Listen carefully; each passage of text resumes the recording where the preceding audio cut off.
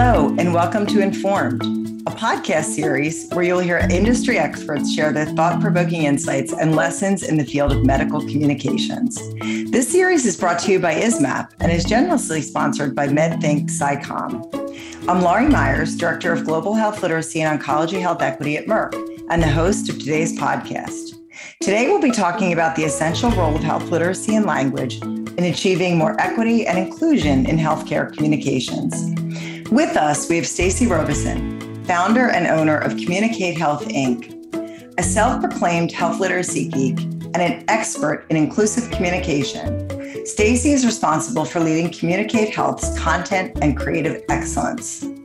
Communicate Health specializes in designing health information for diverse patient populations and has developed several tools and resources for health professionals, including Health Literacy Online and the quirky e-newsletter We Heart Health Literacy, which reaches more than 3,000 inboxes each week, including mine. Stacey has been a contributor to numerous top-tier media outlets and has spoken domestically and internationally on the importance of empathy and inclusion in health communication. We're thrilled to welcome her to today's discussion. I am so lucky today to be here with Stacey, who has taught me so much over the years, not only about health literacy and digital health literacy. She literally wrote the book on digital health literacy for the government, but also on this intersection between health literacy, health equity, and culture and language. And I know many of you were lucky enough to hear her speak last year at last year's meeting. But today we're really just going to go in depth about making these topics actionable. How do you take issues related to health literacy, health equity, and their intersectionality, and on a very practical level, make it actionable in your writing? So, Stacey, thank you so much for joining us today. I'm really excited about our conversation. I'm super excited to be here. Thanks, Laurie. You and I have both worked in the field of health literacy for the past 10 plus years. How did you first get into this work? Yeah, so first of all, wow, 10 plus years. We definitely go way back. So I started out in state and local public health. I'm a passionate public health person. Public health as a field has a communication problem. This was true 10 years ago. Absolutely. It's true today. We saw a lot of that with COVID. And Absolutely. I think it's gotten a lot better. But, you know, when it comes to public health information, we're talking about really important basic stuff here. It's not like, you know, instructions for how you're going to reprogram your thermostat or something that you expect to be complicated. We're talking about instructions for how you keep your family safe and healthy. And we're giving people this information that's impossible to understand, and a lot of times it's condescending.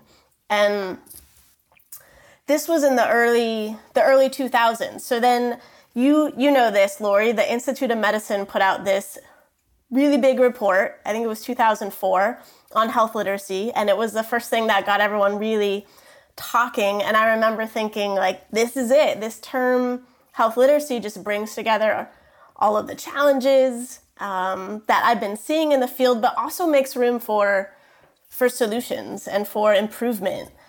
So that's how I really got into the field, and I've been doing this work ever since. And I'd love to ask you the same question, Laurie. I know yours is a pretty unique position in the pharma world, and you know, tell us how you got there.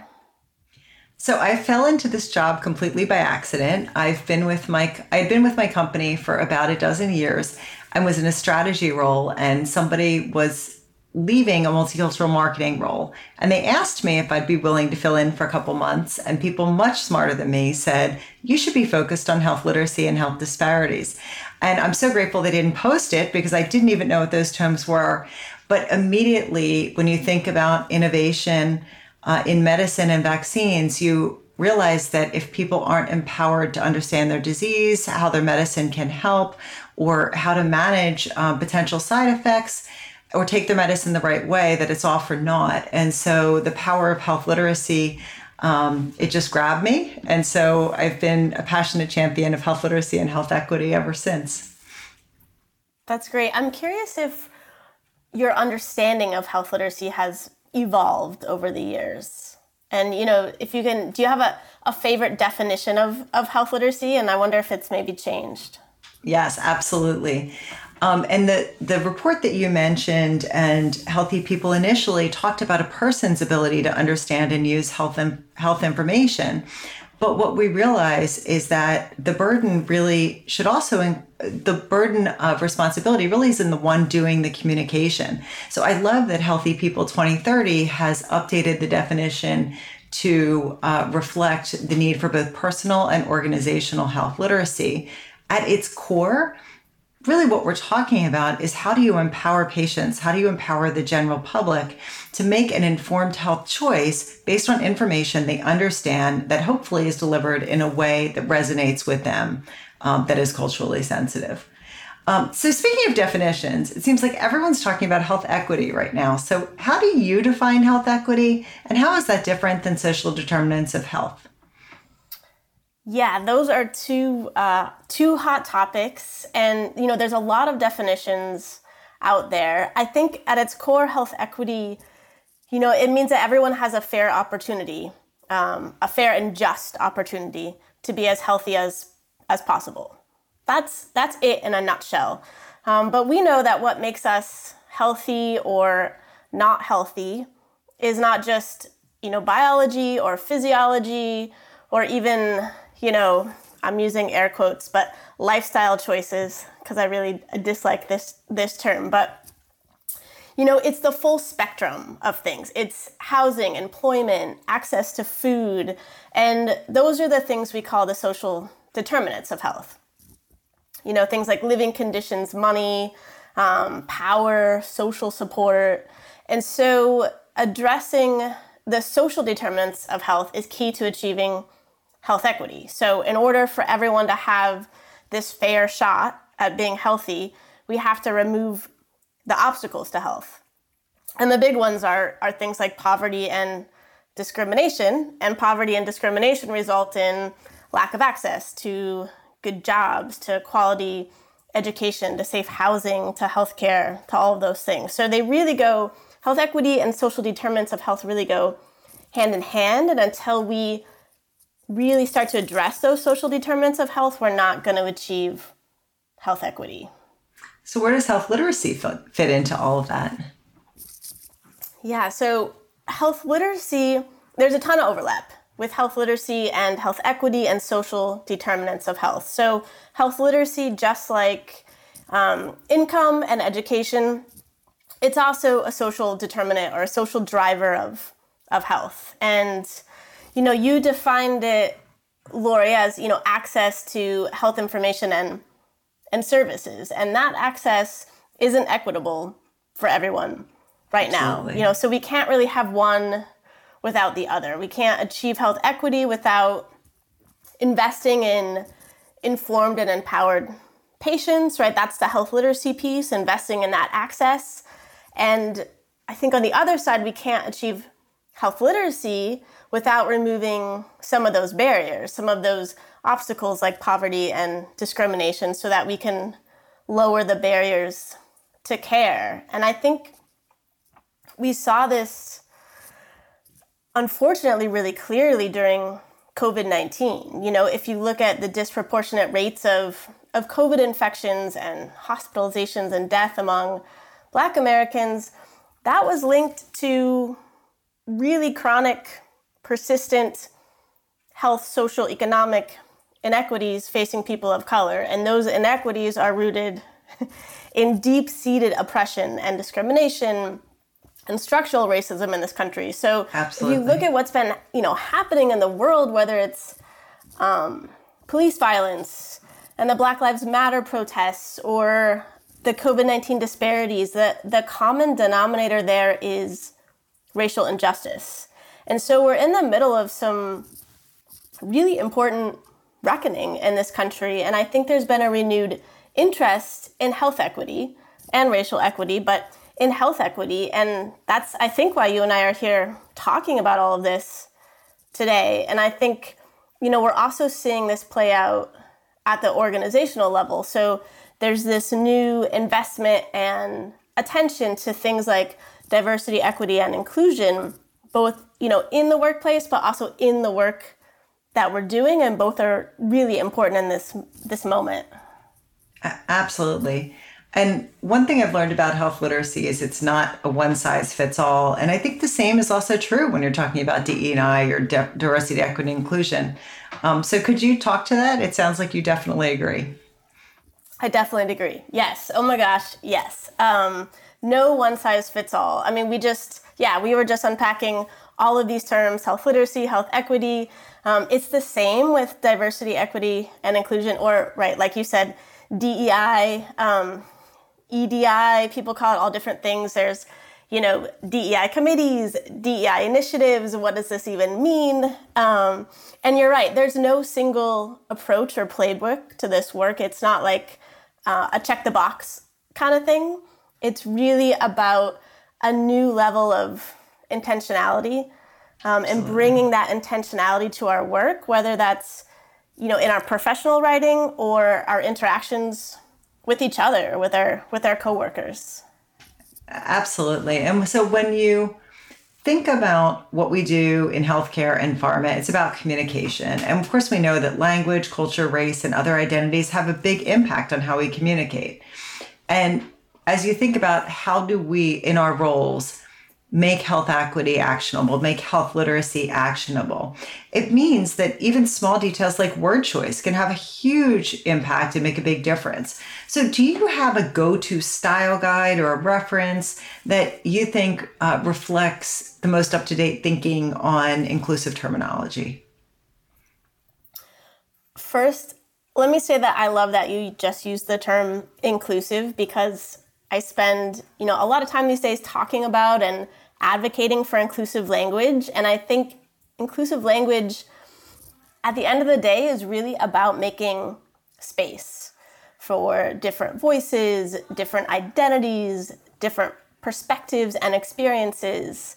And so practicing inclusive writing forces us to be intentional about our word choice. And more often than not, that makes our writing stronger. So for folks who are interested in this, there are a lot of great resources out there.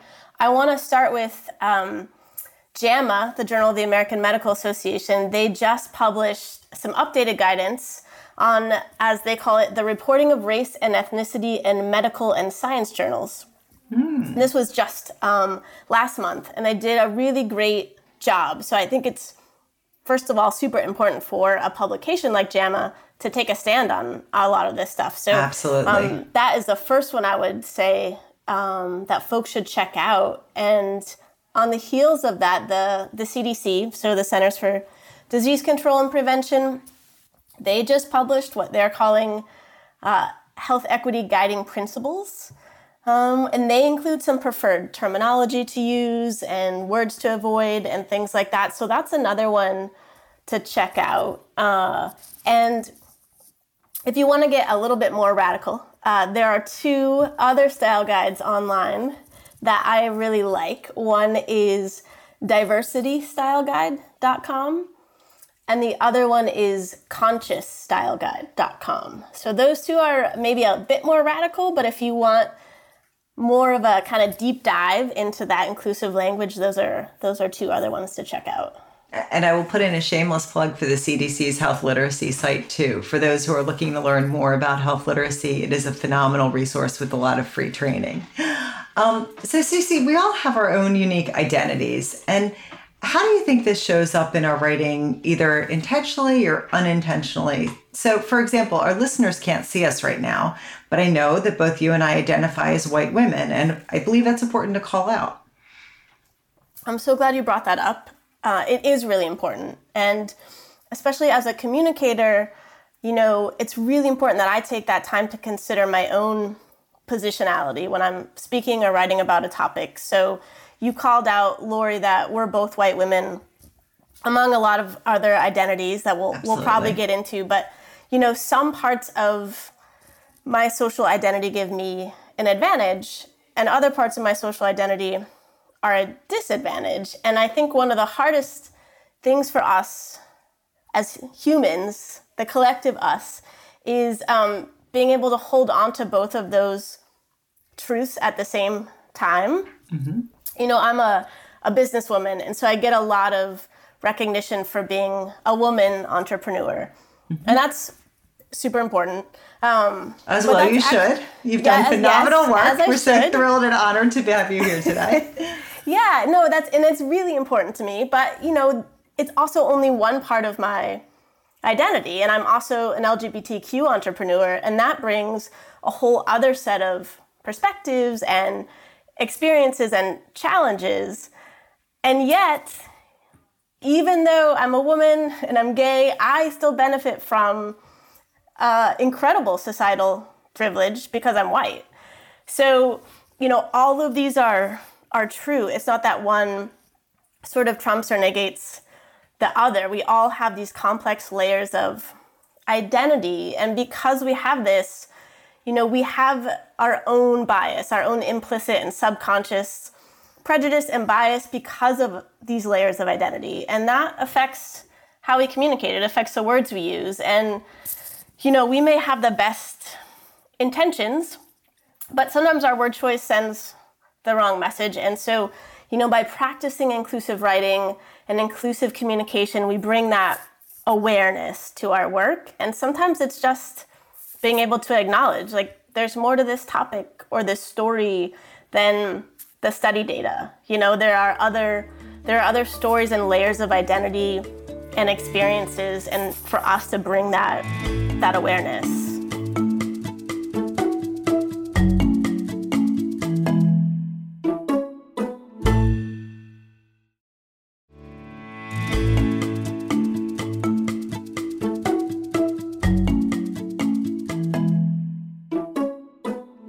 One of the things you're implying is that this is work, right? In order to be an effective communicator and be inclusive, you need to work at this and work to understand it, right? Yes. And along the same veins, you and I go way back. So we're having a real conversation. Real talk. And in our pre-recording prep, you noted that you identified as queer. And I'll be honest, I am dedicated to this. I work in language, I work in equity, and I was surprised to see that word.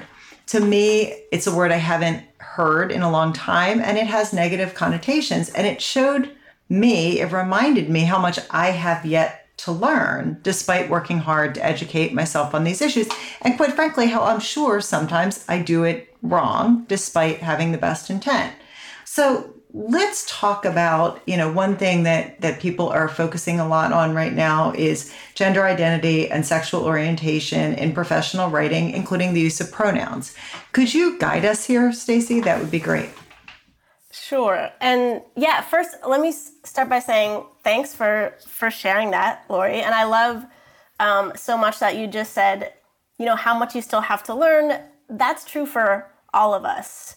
But I love that, you know, you're leading with that curiosity, you know, so instead of that fear or instead of maybe those judgments, it's like, how do we all start to lead with that curiosity? Like, curious what this like for you, or I'm curious why you use this word and not that word. It's just so important. But yeah, so the term queer is actually a really great illustration of an important concept when it comes to inclusive language.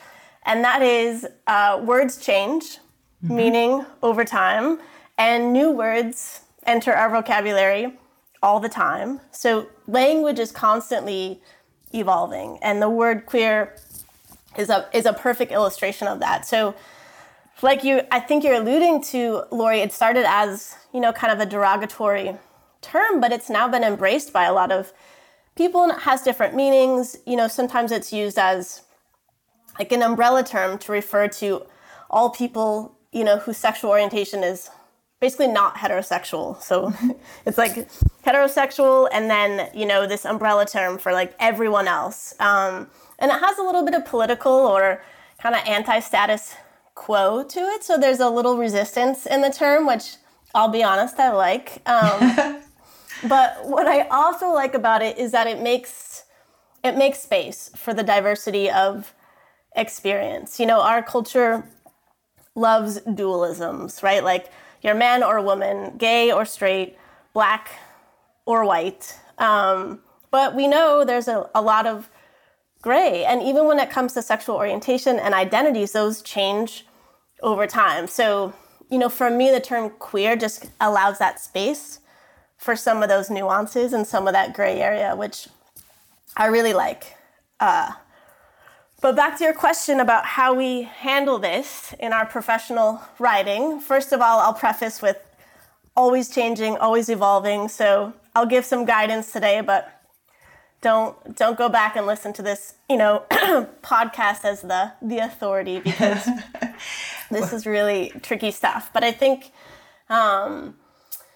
one of the core things, when you're writing about sex and gender is to be careful not to reinforce like harmful or negative stereotypes. So that's sort of the first thing to keep in mind. And if you're writing about gender identity specifically, you want to talk about, someone being assigned male or female at birth rather than born a boy or a girl. And you want to include the term or the option for non-binary for folks who don't identify as either male or female. I like to remind people that things like bathrooms can be gender neutral, but people are not gender neutral. People are non-binary. So that's a good term to keep in mind. And I think in our professional writing, another thing to keep in mind is to be careful not to conflate orientation and behavior. So, for example, it's a good practice to say men who have sex with men, if that's what you're talking about, which is the behavior, independent of how people may self-identify as their sexual orientation. And then I think you also brought up the great pronoun issue. If only the English language had a gender-neutral singular pronoun. That would be so much better, wouldn't it? Alas, we do not. So, there's different parts of this discussion. So on an individual level, if you're dealing with a person, it's always great just to ask directly. People ask me this all the time. You can just ask someone directly. It's totally okay. You can be like, hey, just want to be sure I get this right. Which pronouns do you use? Totally fine. So in professional writing, and this is becoming acceptable, I think, by an increasing number of style guides, they're starting to accept the singular they. And that's always my preference for instances where a person's gender isn't known or also maybe isn't relevant. So rather than gendering them, we could just use they.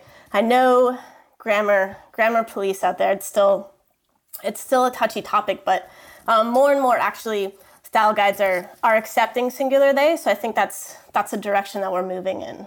And I'm also seeing a lot more of people adding she, her to their signatures, for instance, or indicating it. And so that's something I've done in LinkedIn and my signatures. And I would definitely recommend that to folks as well, just as a little, as a signal, right? That it's okay to ask, it's okay to talk about.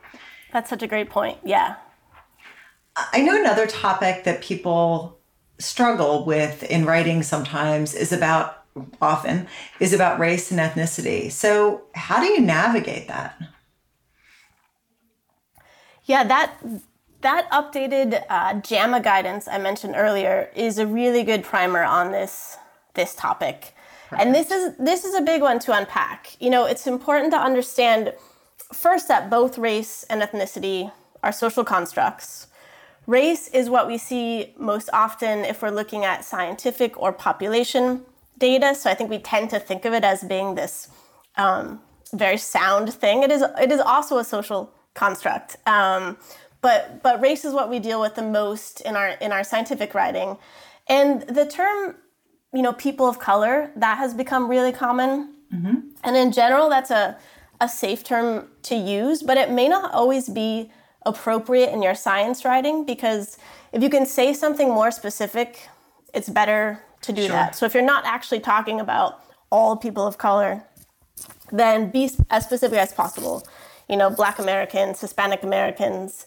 Another thing here, I think, that we need to keep in mind as professional writers is that difference between race and racism, especially if we're talking about risk factors. So this comes up a lot in our scientific communications. And when we cite race as a risk factor for something, some kind of biological condition, we're often using it as a really clumsy proxy for either genetic ancestry, which we know doesn't neatly align with race, or we're using it instead of talking about social factors like access to healthcare, like those social determinants of health we talked about earlier. So, for example, if we say Black people are at a higher risk of dying from COVID-19.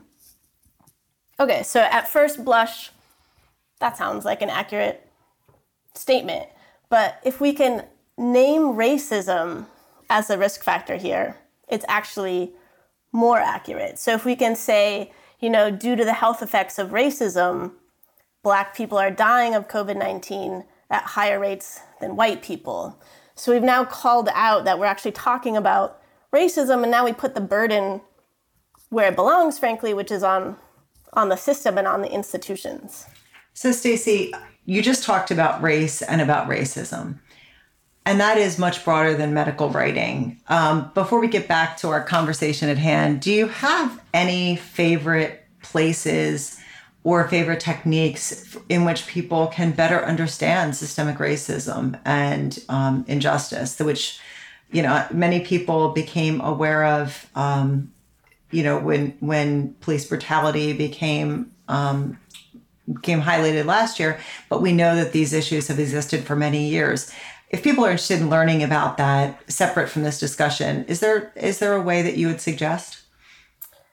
Yeah, that's a great question. And yes, it's true that, a style guide will not have all answers to all things on race and racism. And I think there's a couple things,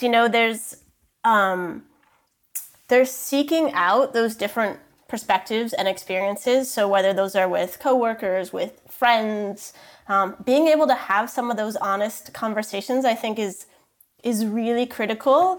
And at the same time, as white people, we can't just be like, oh, hey, all of our colleagues of color, please now educate me about this horrible thing, systemic racism, so I can now understand what you have been living with for, centuries. So there's this piece where we have to seek out some of that learning on our own. And I think, actually, I've been really impressed with a lot of the journalism that's come out since Black Lives Matter movement and since COVID, that's really starting to talk about some of these issues. So I think really staying up on some of that is important, and also noticing, where your information and news and art and culture comes from. Like, start looking at who's the author on that article, who's the artist, who's the musician that you're listening to, and start to bring in those diverse voices on your own, and it starts to really enrich your life and also give you a more nuanced understanding of the world. And you know what, again, just to come back to a very practical level in terms of things that people can do, a couple just quick examples. So recently we developed a health literacy glossary, and we reached out and sought the input from our employee business resource group. So just as an example of a tangible insight from that, it's something that you talked about earlier, which was avoid gender-specific language where possible. Now, there's sometimes you can't avoid it because it's necessary for comprehension, but removing the words female and male because you could inadvertently, exclude the healthcare of people who identify as, non-binary, right? It's a very simple example. And another thing, for those of us who are fortunate to speak externally, I've been asking people when they approach me about speaking, could you speak to the diversity on your panel, both from a gender as well as a racial and ethnic perspective?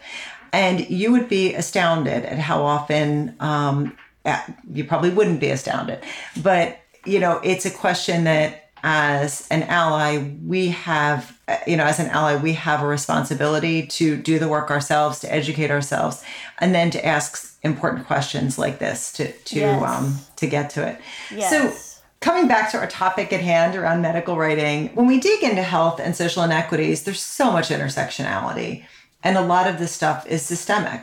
So how do we talk about people who are at higher risk of disease without further stigmatizing them, which really builds on your last comment?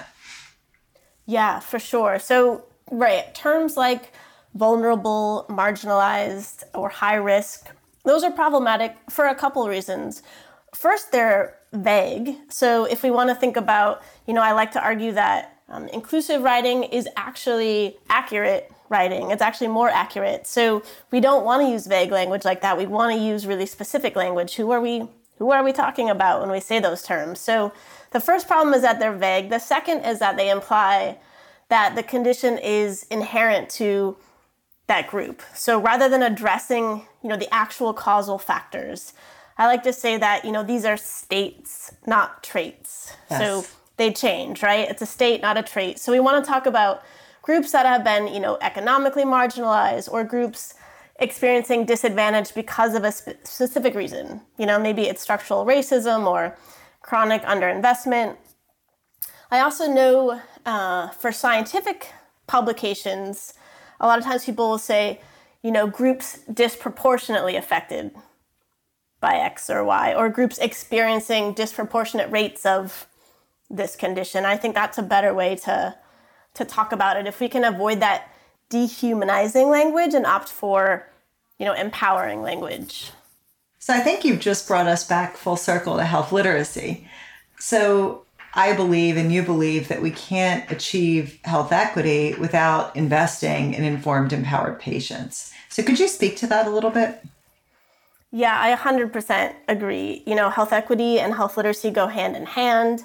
So, and we know that access to information, yes, that's a key piece of health equity, but we also know that's not enough, right? It needs to be information that people can understand and relate to. And communication ultimately is all about, meeting people where they are. So using words and examples that are familiar and respectful, making sure they resonate. Each person who walks through your door or uses your product or enrolls in your trial, they have unique experiences and needs. And so our job as communicators is to make everyone feel seen and heard. And we do this through language. And I think that's ultimately the crux of health literacy. I could not agree more. It's such an important time right now. It feels like the right time to be having these conversations, even if they're messy, even if what you say about pronouns now, a year from now, may not be right. We have to try. And, when I think about people who are talking about these issues, many of them are afraid to write or afraid to say the wrong thing. And so they stay silent rather than participate because they don't want to offend anybody inadvertently. And I've learned from colleagues that it really is better to ask with an open heart and an open mind if you're not sure, and learn rather than to not speak at all. And I think back to when I first began this journey, and I was asking a colleague to help me understand essentially the diversity of cultures within the Hispanic population. And I apologized. I said, I'm sorry, I don't know. And he said, don't ever apologize, that you want to learn. And so I'm happy to teach you. And so I just want to, leave people with, allyship is essential to achieving real change. And I wonder, as a final thought, Stacey, what advice would you give to people who are concerned about saying the wrong thing or doing the wrong thing? How can they get involved, or how can they do more? I love that you shared that story. And yes, it is messy. We can't be afraid of the mess, because this is exactly the right time for us all to engage in these conversations and in this learning. So I couldn't agree with you more, Lori. I would say ask, engage in conversations, stay curious. We are all learning. So ask for feedback. And if someone gives you feedback on how you could have maybe used a different term or a label, that's fantastic. That kind of feedback is a gift. And, the cool thing about language is there's often a ripple effect where, people tend to repeat the language that they read or hear. So if you start talking about people with substance use disorder instead of drug users, or maybe you start using the term pregnant people, then you can actually, help people feel more compassionate. And how awesome is that at the end of the day in terms of what we do as communicators? Stacey, it is awesome. You are awesome. It's been an awesome conversation. So thanks so much for taking the time to help us better understand these issues as writers, as people, and as people looking to make an impact. So thank you so much. Thank you, Lori. This has been really fun and messy, and that's the best kind of conversation. Thanks for listening to Informed for Medical Communication Professionals. This has been a production of Evergreen Podcasts. A special thank you to producer Leah Longbreak and audio engineers Dave Douglas and Ian Douglas. Please take a minute to subscribe to the show on your favorite podcast app, inform your colleagues, and rate our show highly if you liked what you heard today.